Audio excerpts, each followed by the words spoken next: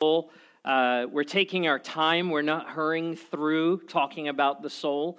It would be, honestly, an oxymoron to talk about the soul and then try and do it quickly. Because what our soul needs so often is a chance to slow down. It's really caring about the most important part of who we are. It's not a seen part.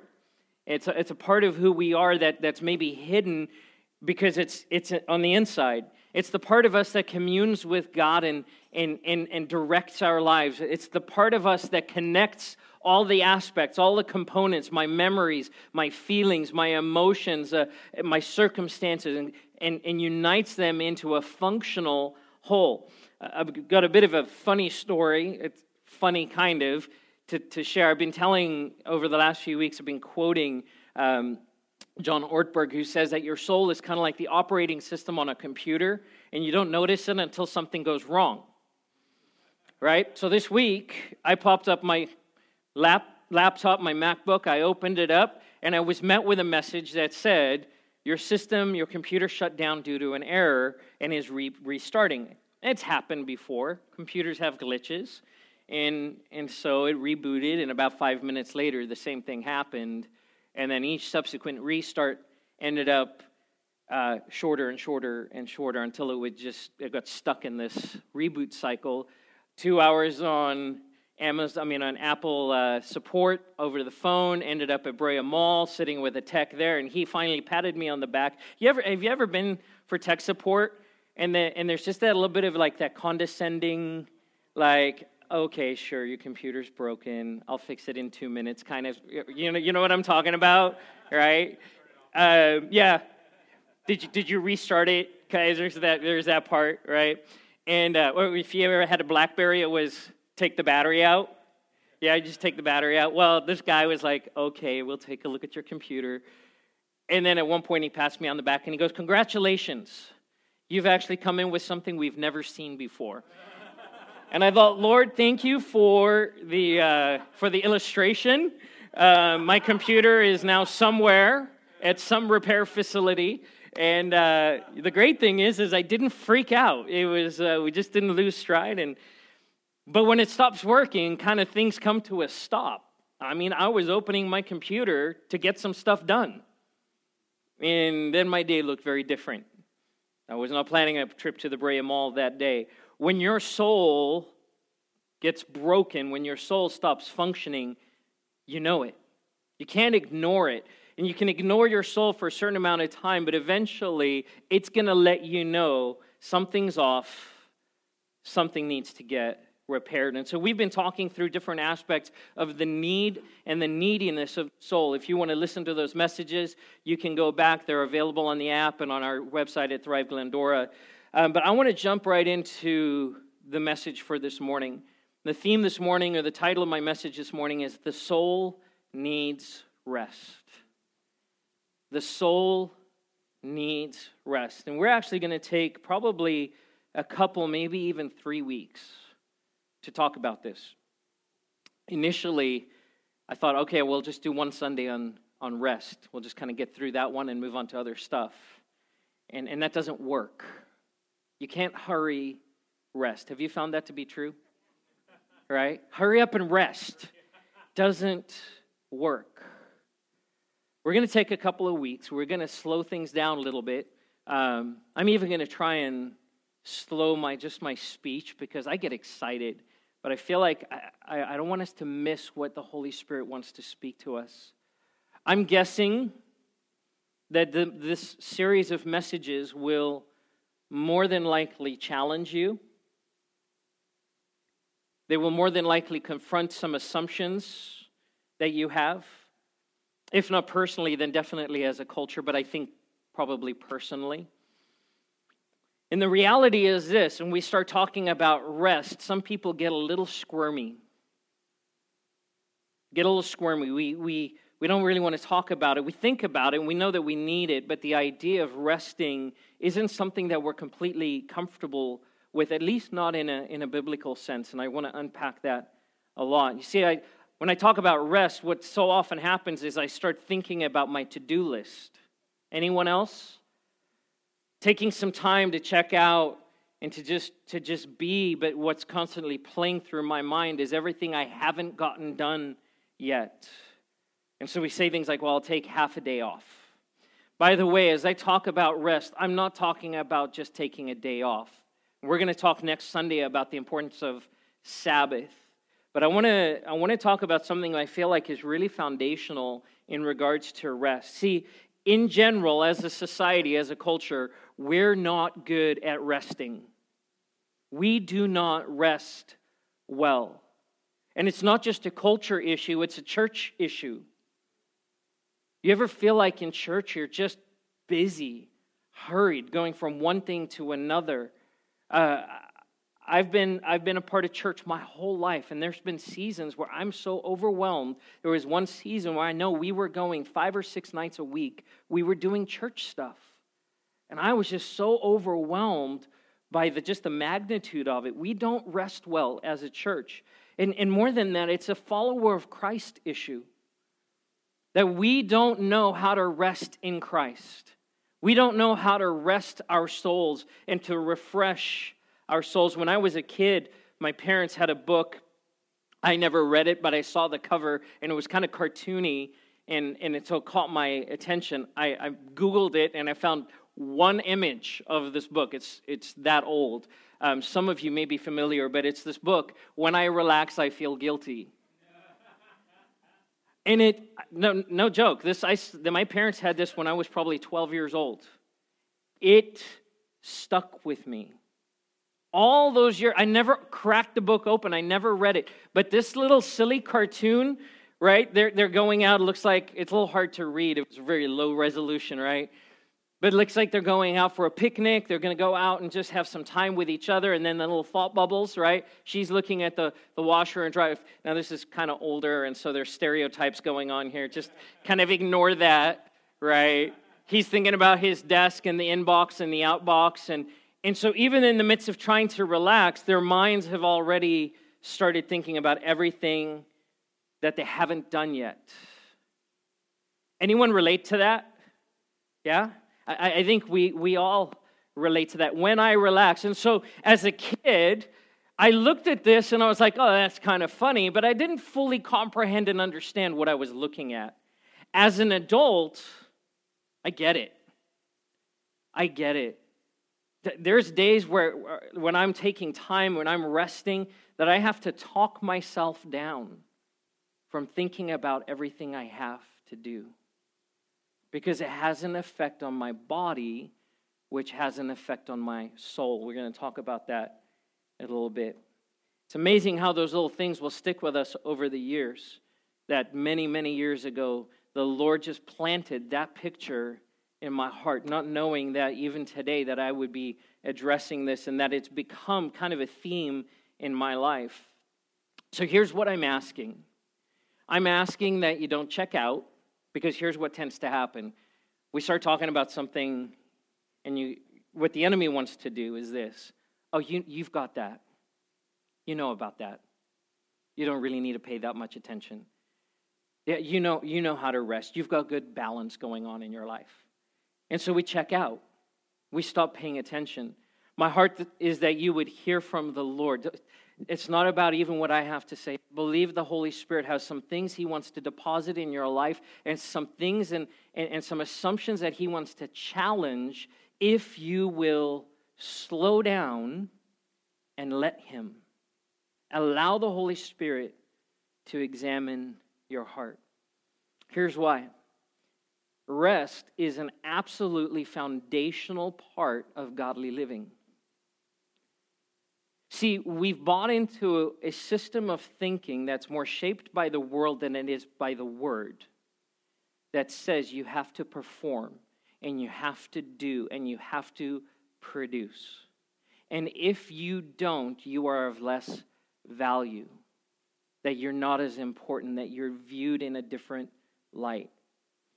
And so we become driven. We call it focus, we call it, right? And we laud those things. Successful people do these things. Successful people very often burn out. Successful very often lose their marriages or don't have relationship with their children. And you know that in the Word of God, those things are more important than a supposed success.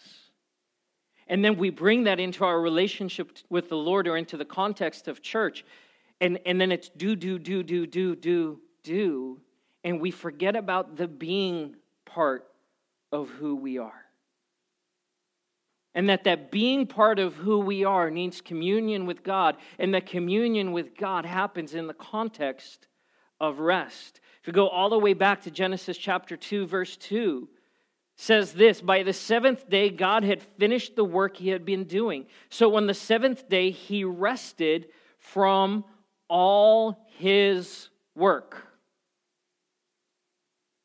God rested. He worked for 6 days. Work is important. We're going to unpack a passage of Scripture this morning that highlights the fact that work is important. What I'm not saying as a church or as believers and followers of Jesus Christ is that we shouldn't work, that we should just kind of pursue the easy life.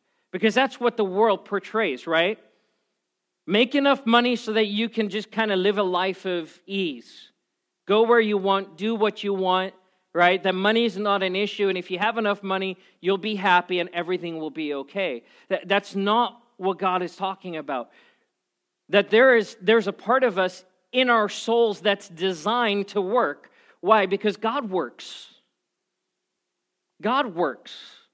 He worked in the beginning, in the very beginning. He's working for 6 days. He's doing the work of creation, and on the seventh day, he rests. He's designed us because we're created in his image with a capacity to work, to produce. But the enemy wants to come and he wants to distort that and skew that and twist that. God rested. If God needs to rest, you better believe you need to rest. Amen? Amen? I hope this drops in your heart. If God needed to rest, you need to rest. See, God created a rhythm of work and rest, and it was exactly that. It's a rhythm. Right? When our band played this morning, Andrew was playing the drums, and there was a rhythm to the music. Tyler's on the bass, and he's matching that rhythm. And as Margie's playing the keys, and Jacques is playing the guitar, and the singers and everyone, and right, Maria's singing, they're matching that rhythm, and it sounds great. You ever heard a band that doesn't have good rhythm? It's not good music. I'm not going to buy that album. There's a rhythm, and it feels right, and it feels good. That's a rhythm that is often missing from our lives.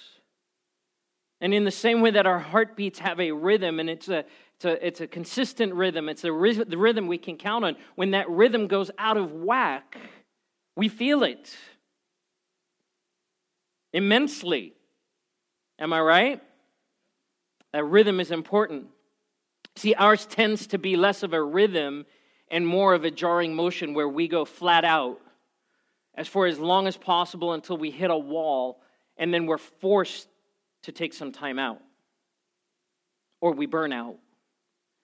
And then when we feel like we're kind of recovered a little bit, we get back in and we go flat out again as much as we can. And we honor that and say, oh, look how diligent that person is. But that's not a rhythm. And there's a price that is paid for living life that way. Physically, it's not healthy. And there has to be this balance between work and the refreshing of our souls. And here's the reality, is it can happen at the same time. Do you know that you can rest and work at the same time? And we're going to talk about a passage where Jesus illustrates this for us. I want to share one kind of technical part with you in regards to stress.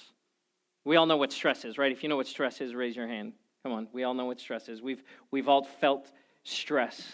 And stress has kind of become a bad word. Oh, I'm so stressed out, right? You're stressing me out. The reality is that stress is not necessarily a bad thing. In fact, there's two kinds of stress. I want to show you this chart. There's two kinds of stress. On the left side, you have eustress, which is a good kind of stress. And then on the right side is something called distress. Not good. If someone's in distress, they need help, right? And you can see there's kind of this arc that shows performance versus the level of stress that we function at. And so eustress is what motivates us. It keeps us focused. It keeps us moving. It keeps us, our attention where it needs to be. It's that work day when you get done and you've accomplished a lot, but you're just not exhausted. It's exhilarating. And your ideas are popping into your head, and you're having good meetings or good conversations, or things are getting done around the house. And it's a good feeling. And your body responds accordingly. And there's cortisol, and there's adrenaline that comes into play, and just you're kind of focused. We're moving into football season, right? Eustress is the kind of stress that a football player is feeling before a game. And they're getting pumped up. They're getting amped for the game. They've practiced. They've studied the plays. And man, now I'm on the sidelines, and coach, I'm ready to go. That's eustress, and it's a good thing. And so on the far left, if we're at a point where that level of stress, if we've insulated our lives in such a way that there's a lack of even eustress, what happens is we're lethargic, unproductive. It says they're understimulated and even bored. I would say lazy can slip into there. Slothfulness, as the Bible talks about. This is the part where it's like, God just wants me to just... No. God has work for you to do. He had an assignment for Adam right in the garden.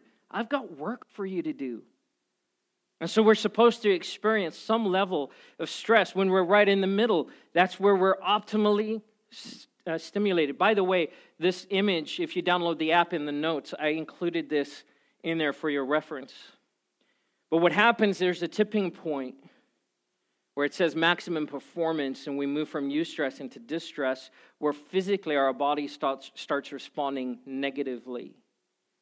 And so our levels of all of the cortisol and the adrenaline and all of these other things is exceeding what is a healthy limit. It's especially true when we fail to sleep, when we fail to eat properly, or get any kind of exercise and introduce oxygen into our blood flow, when we start obsessing about things and taking control and saying, God, I'm going to handle this, we move from eustress into distress, and it has an effect on our souls. Here's the reality, church, is that the ability to rest is tied to trust. My lack of ability to rest speaks of a distrust or a lack of trust in God that says, I can't slow down, I can't let go, I have to be on, because if I'm not, everything's going to fall apart. We're not designed to live in distress. We're not designed to live in distress. God's designed us to live on the left side of that chart, not on the right side of that chart. And our soul will let us know. Our souls will be like that warning that popped up on my computer that said, hey, something's out of whack, and if you don't deal with it, everything's going to shut down. One of my mentors from a distance has been a pastor named Wayne Cordero, pastors a church in Hawaii. And by the way, just found out this morning he's battling cancer, and so we want to be praying for Pastor Wayne. But he shares a story.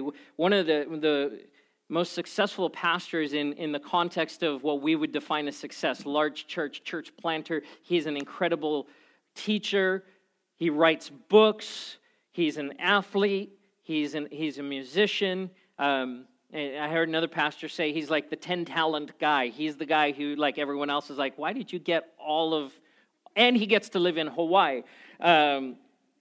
But he shares a story, and kind of at the peak of their ministry, he was at a conference in Chicago, had gotten up early to go for a run, and halfway through the run found himself sitting on a curb weeping and not understanding what was going on. In his mind, he's going, what am I doing? But his soul got to a point of exhaustion where his body said, I'm done. You're done. And shut down. And so even though he's thinking, I need to keep going, his body would not respond. We have to pay attention so that we don't end up in that kind of situation. We need rest. See, there are burdens that we were designed to never carry.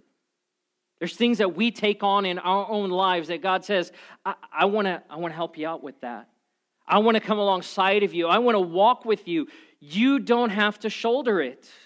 You're not designed to carry some of these burdens by yourself. In fact, I would argue that you're not designed to carry any burdens by yourself. And a life lived that way speaks to a segmented or an unintegrated life. As we talk about the soul, those components integrate and they mesh with each other and they inform each other. The person who lives on the side of distress for too long becomes disintegrated. Where I can be successful in one aspect of my life, but everything else is falling apart. And so I just ignore that. Can we just agree that's not good? Hello? It's not good. So, Matthew chapter 11, 28 through 30. This is Jesus saying to his disciples, "Come to me, all you who are weary and burdened, and I will give you rest. Take my yoke upon you and learn from me, for I am gentle and humble in heart, and you will find rest for your" what? For your souls. "For my yoke is easy and my burden is light." I love this passage. I've always loved this passage because there's something so appealing about it. But can I be honest with you this morning? I don't think I've always fully understood this passage. It sounds good, but it sounds kind of out there. Like, God, you're talking about yokes, and I don't get that picture, and I'm not necessarily feeling it right now. It sounds nice, and I want that for my life, but it's kind of out there. And this is the part where I believe God wants to deposit something a little deeper in us. I'm experiencing that as I walk this journey and have been studying even for this message. A little context, what's happening here? Jesus is addressing not just the disciples, but the Pharisees. See, in the passage right before, they've been challenging him about his identity and who he is. And in fact, the verses immediately preceding this, Jesus talks about his relationship with the Father and how he's connected to the Father and how they're one. And that relationship then opens the avenue and opens the door for us to now come to Jesus, because Jesus has a yoke. He's yoked to the Father. He's connected to the Father, and because of that connection, we benefit. See, the Pharisees had been placing burdens on the people in the forms of rules and regulations, laws that they were interpreting from the Old Testament, and they were interpreting incorrectly. They were interpreting in such a way that it benefited them personally, didn't necessarily glorify God. And Jesus addressed, in a few different places, he addresses these burdens. We're not supposed to. God's design was never to overload people with the law, that the law was meant to bring freedom and relationship, not to be a crushing weight. You see, there was no joy in serving God. It was going through the motions. And if you missed a step, if you missed a checkbox, you might as well go back to the very beginning. And the Pharisees would stand at the door of the temple or the synagogue and kind of watch people coming in and call them out in front of everyone else and tell everyone around, hey, this is where you've messed up. Get to the back of the line. And so now shame is introduced into the worship experience. And I've said over the last few weeks, God never shames us. He never shames us. You know, we use that phrase, shame on you. Can I just ask you a favor? Please stop saying that.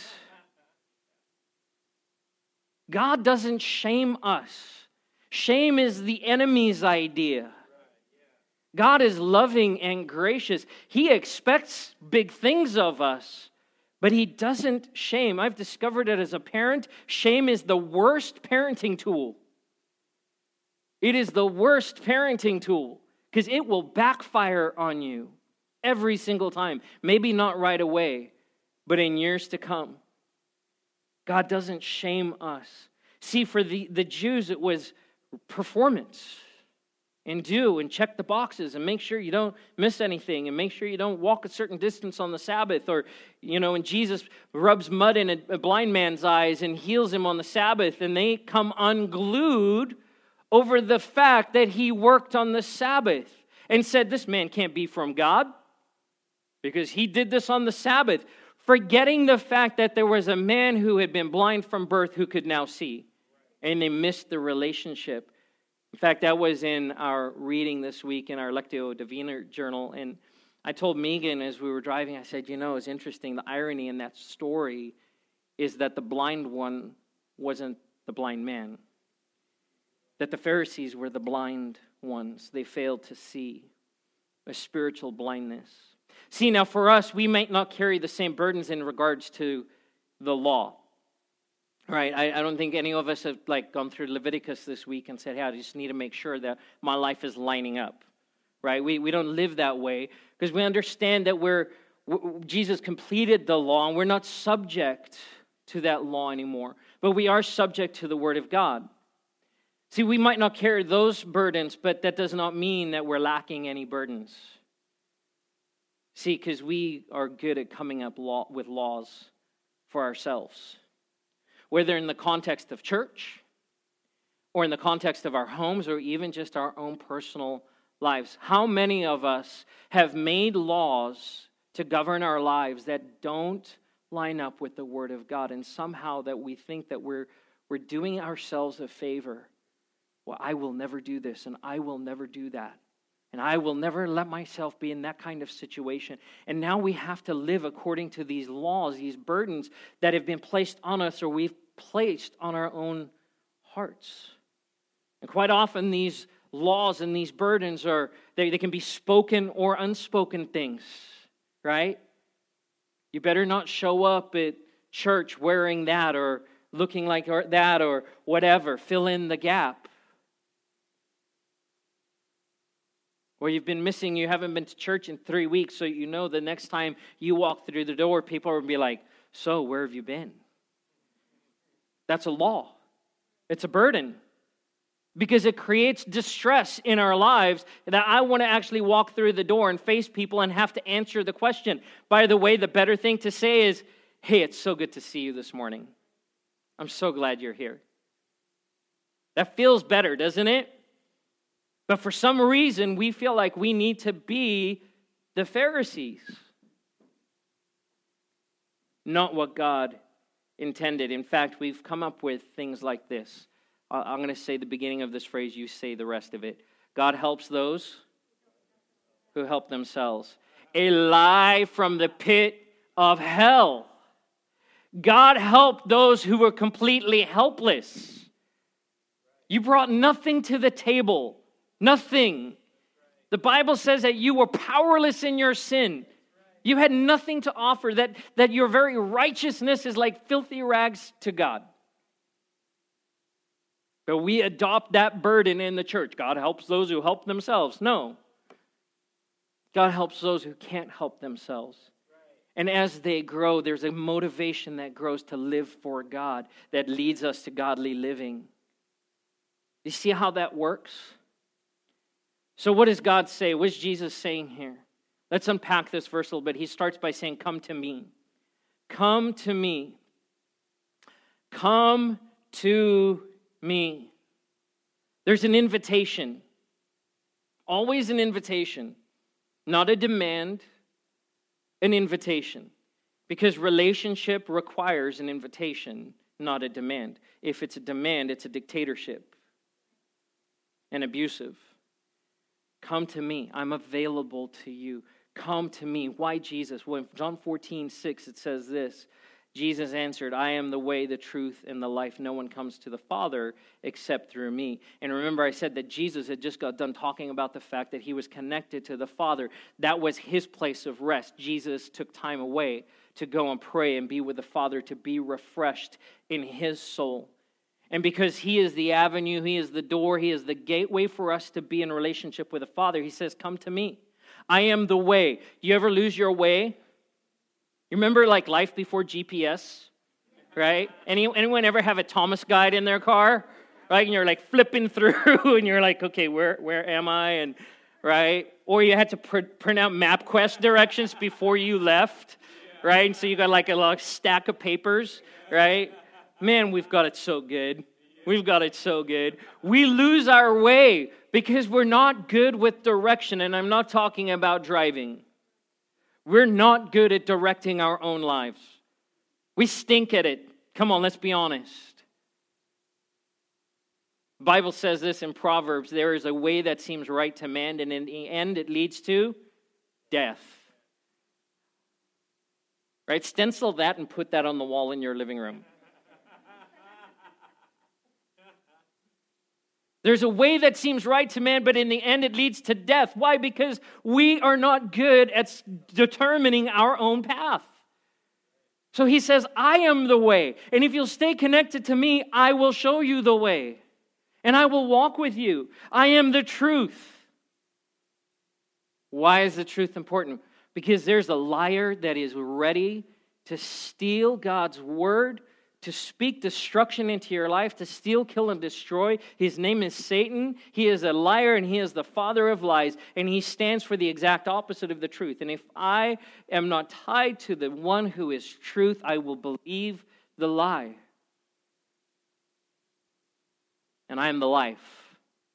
There is no life apart from God. I heard a pastor say this recently. A pastor named A.J. Swoboda up in Oregon. He says, God's desire is to wreck your life. He wants to wreck your life in a good way.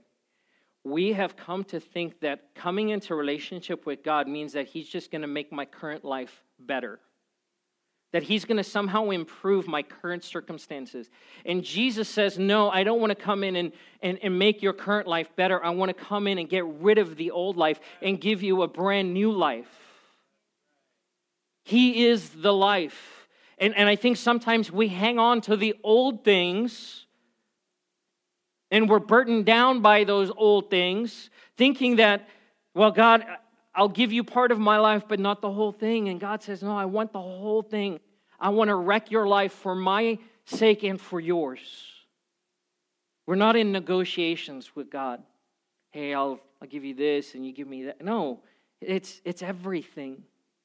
Psalm 23, 1-3 says this, the Lord is my shepherd. I lack nothing. Nothing. But listen to this next verse. He makes me lie down in green pastures. He leads me beside quiet waters. He refreshes my soul. Okay, he makes me lie down.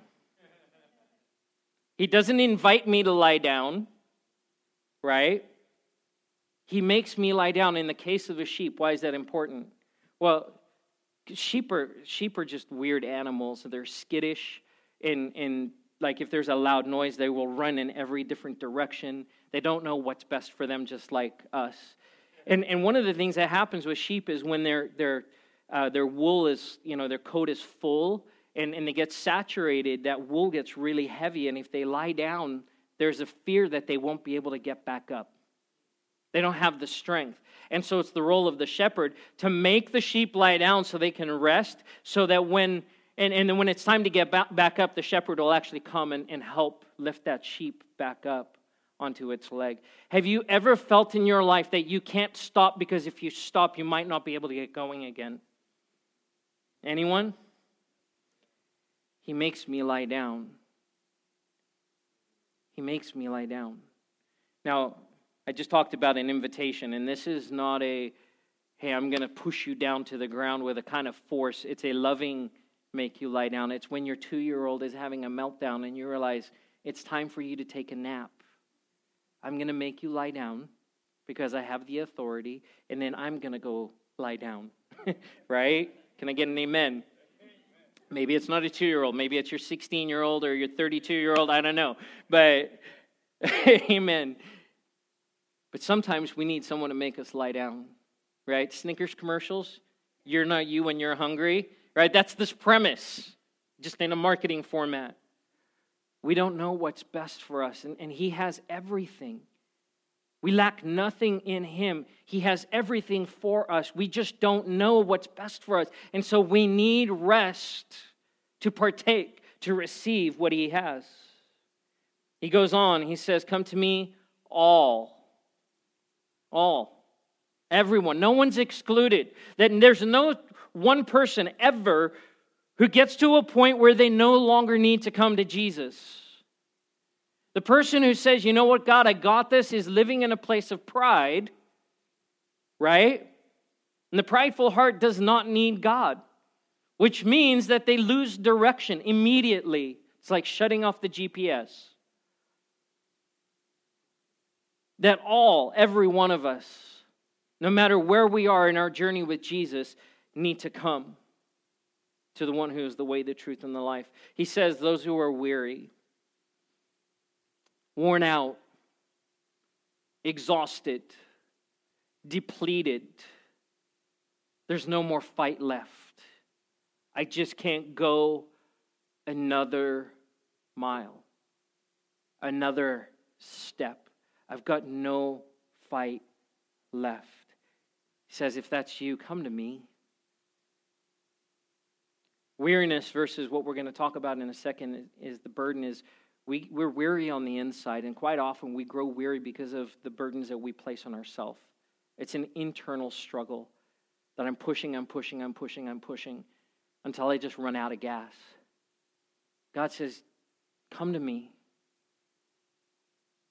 Come and be in my presence and kind of just shift yourself up next to where I'm at and allow me to carry that weariness.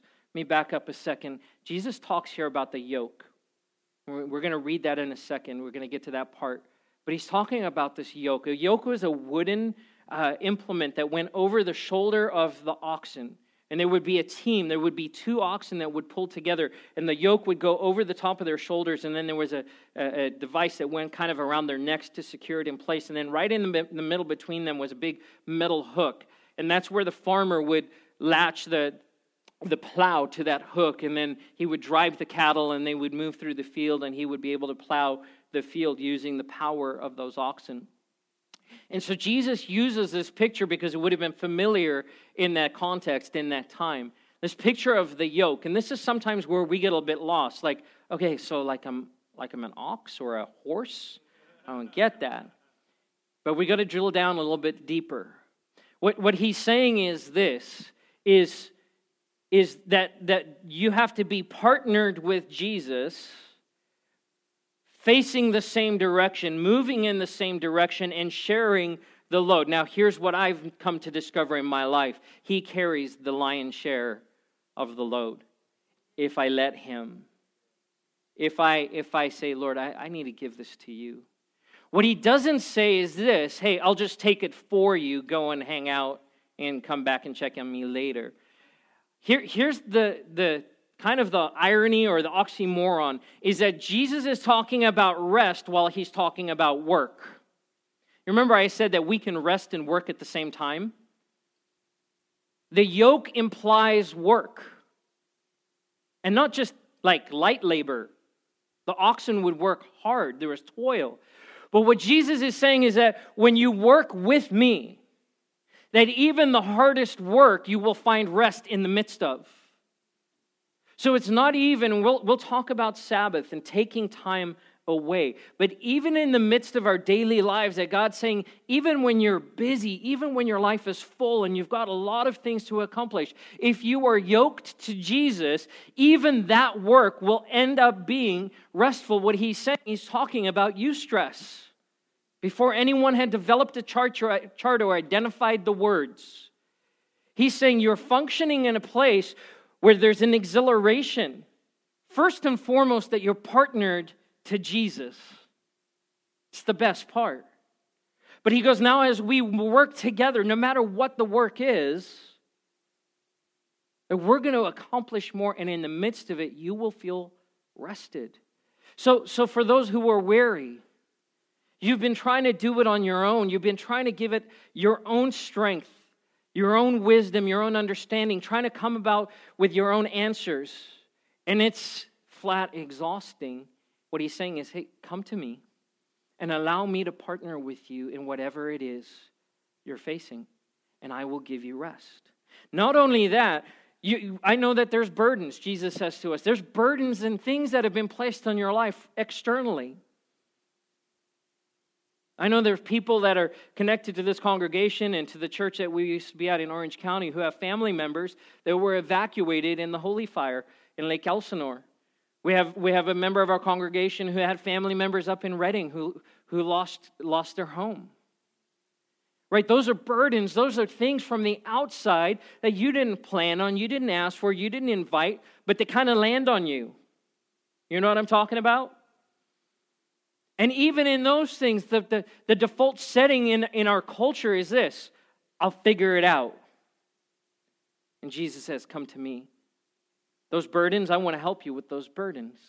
That in every single circumstance, that the very first cry of our heart was, Jesus, I need you. Jesus, I need you. Jesus, I need to partner with you in this. Jesus, help me see where you're working, to see what you're doing. See, the burdens are the things that weigh us down, and we feel it physically. We feel it internally. It's the distress. It's when those levels of all of those chemicals in our brains and in our bodies exceed what's normal and right, and you start feeling a tightness in your chest, or you feel your heart rate start elevating. I was telling a couple of guys before service this morning, I'm like, I'm preaching about stress this morning and about rest, and I'm feeling stressed. But I'm super aware about the fact that I'm feeling stressed because I'm speaking on stress. It was a weird experience. Become aware of those things and then say, Jesus, I need you in this moment. I need you to bring rest. To pray things like, Jesus, would you calm me down? We use the word in our house, de-escalate, right? Because we ramp up and we just, you said this, I said that, this circumstance happened, and the next thing we are just like, ah! And we've just learned to say, hey, let's de-escalate. Hey, let's just bring this down. Jesus, what's going on? Help us to see. Help us to understand what's happening. Saturdays in our house, as we prepare for Sundays, it's a battle. And every now and again, Megan and I forget that we're not the enemy, that there's an enemy that's the enemy. And we have to stop and go, we chuckle about it now. We go, oh, wait, it's Saturday. We get it. Let's stop for a minute. Let's pray. Let's address what's really going on and invite Jesus into the conversation. So Jesus says, take my yoke upon you. What Jesus doesn't say is, hey, get rid of the yoke. I'll do it for you. By the way, a little parenting tip here. Good parenting involves saying, hey, let's do this together, not I will do it for you. Because that's how Jesus works with us. See, we shoulder burdens we were never meant to carry, but that doesn't mean that we're not supposed to shoulder burdens. There's things that we should feel the weight of in our lives, but never apart from Jesus.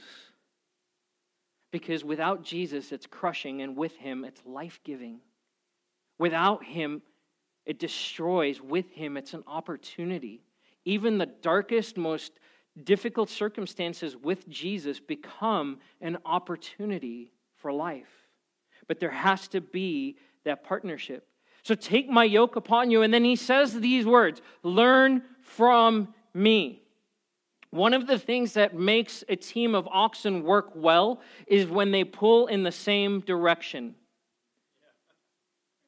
But if one of those oxen decides, hey, I'm going to go that way, the yoke is going to be strained, the relationship is going to be strained, the farmer's going to be frustrated, and that plow, right, that row is going to be all over the map. How often in our lives do we go, okay, Jesus, I want you to be a part of this. Lord, I want to be yoked with you. And then we still try and go our own way.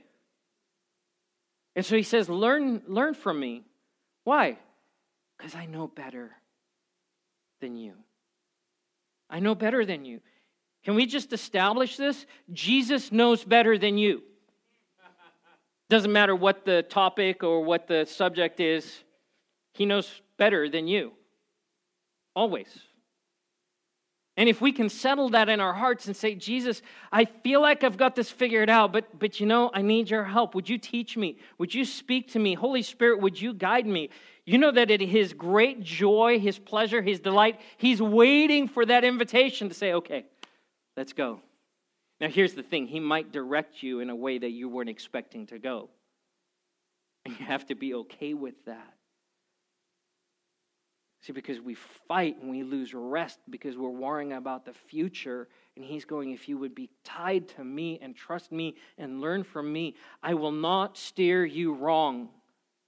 Learn to pull in the same direction. And then He says, when you do these things, you will find rest for your souls. Jesus here is actually quoting the Old Testament. Jeremiah the prophet says this in Jeremiah 6:16. This is what the Lord says. Stand at the crossroads and look. Ask for the ancient paths. Ask where the good way is and walk in it. And you will find rest for your souls. And He goes on to say, but you said we will not walk in it. Man, we're stubborn. If you didn't know it this morning, you're stubborn. I'm stubborn. I want to do what I want to do. And Jeremiah here speaking to the people on behalf of the Lord saying, listen, stand where you are and look back at what I've done. Look back in the ways that I've moved. Have I ever failed you? No, I have been faithful over and over and over and over and over again. Look at the ancient paths. Literally, those were paths that led from Egypt back to the promised land. And God led them with a pillar of fire and a cloud. And He says, look what I've done before. Why would you in this moment start thinking that I don't love you and care about you, that I want your souls to prosper and to find rest? And their response is, no, we don't want to. We don't want to. Church, this is the point where we have to humble ourselves. Because we become like that. I don't want to. Jesus, I love you, but I'm not going to do that. I'm not going to love that person. I'm not going to serve in that way. I'm not going to walk in obedience to that call.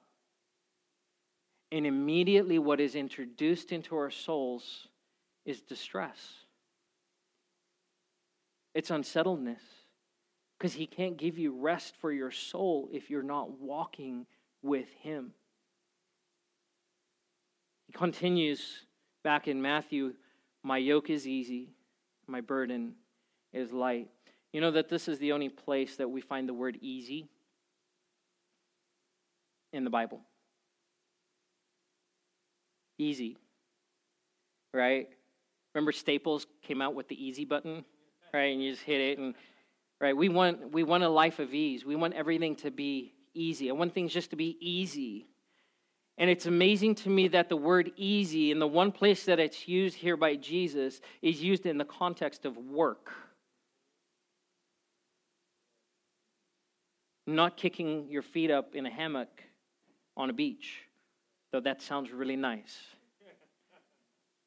That He talks about easy in the context of work, that we're called into a partnership relationship with Jesus, where we walk with Him, and there's an ease to our life in the midst of the work that He has for us to do. See, God's designed our souls to partner with Jesus. John Ortberg says of the word easy, he says, easy is a soul word, not an assignment word. Do you know that Jesus didn't call the disciples to something easy? I mean, 11 of 12 of them died for what they believed. God calls Moses and He says, hey, listen, I've got an easy assignment for you. Abraham, hey, I've got something easy for you to do. Right? We're always looking for easy. God, I'll do something for you as long as it doesn't cost me a whole lot. As long as it doesn't inconvenience my life, because I'm happy with this old life. Remember, God wants to wreck your life and give you a whole new one, and the new one might look very different to the old one. See, he's less concerned about you just having it easy and you being than he is with you being yoked to Jesus and finding the easiness that comes with a partnership, being yoked to him. Easy is a soul word, not an assignment word. And so we have to do some adjusting in our own hearts, in our own souls.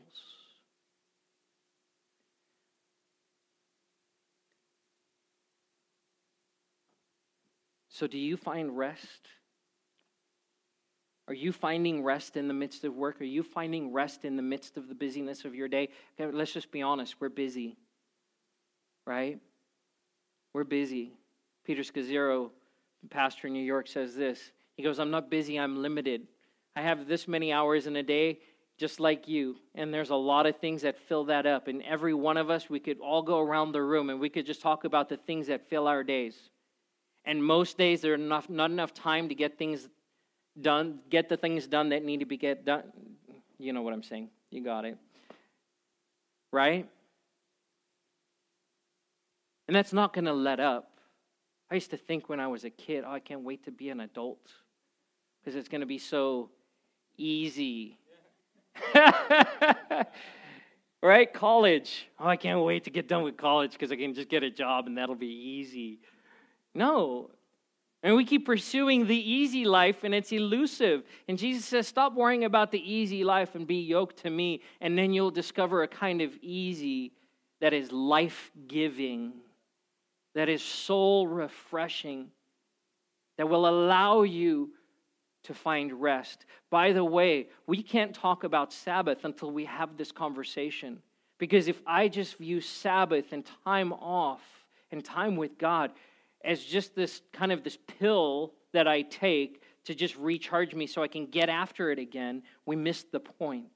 Remember I said this is foundational for us. God's designed your soul for rest. Are you meeting him in that place? I want to invite us to stand as the worship team comes forward. So the question is this: Are you carrying his yoke? Do you have his yoke? Or are you carrying the burdens and the stresses of life on your own? Are you looking to go your own way, or are you looking to go his way? There's a gentle, loving invitation to partner with Jesus. And my prayer this morning, and not just this morning, that throughout this day and throughout this week, that you would become more aware of the places and invite the Lord to show you the places where you're going on your own. And ask him and say, would you please, Jesus, come alongside of me. Allow me to come alongside of you. Take these burdens, take the weariness, refresh my soul, and allow me to see the work you have for me as something that is a joy and not burdensome. And I guarantee you, he will answer you in that prayer. So, Father, this morning we thank you that you've designed our souls with a capacity to rest. Father God, just as you rested, we need that rest. But Lord, I pray that you would strip away the ways that we've defined rest according to this world. That we would remove wrong thinking. And that we would see clearly and understand clearly your heart for us. Jesus, allow us to partner with you, to be yoked to you in every circumstance, in every part of our lives. Lord, that there is no part of our lives where you say, hey, go for it on your own. But God, that you invite us into that partnership in every aspect of our lives. So I pray, Lord, that we would do that. I pray this morning over the lives in this room that might be burdened or weary. For those who are worn out and tired, God, I pray that in this moment that you would refresh their souls. That you would bring strength and healing in your mighty name. And we give you praise. In Jesus' name. We're going to conclude with worship. Our prayer team is available at the back. They would love to partner with you in prayer. Pray over whatever needs you may have. Let's close as we worship the Lord together. Thank you, Lord.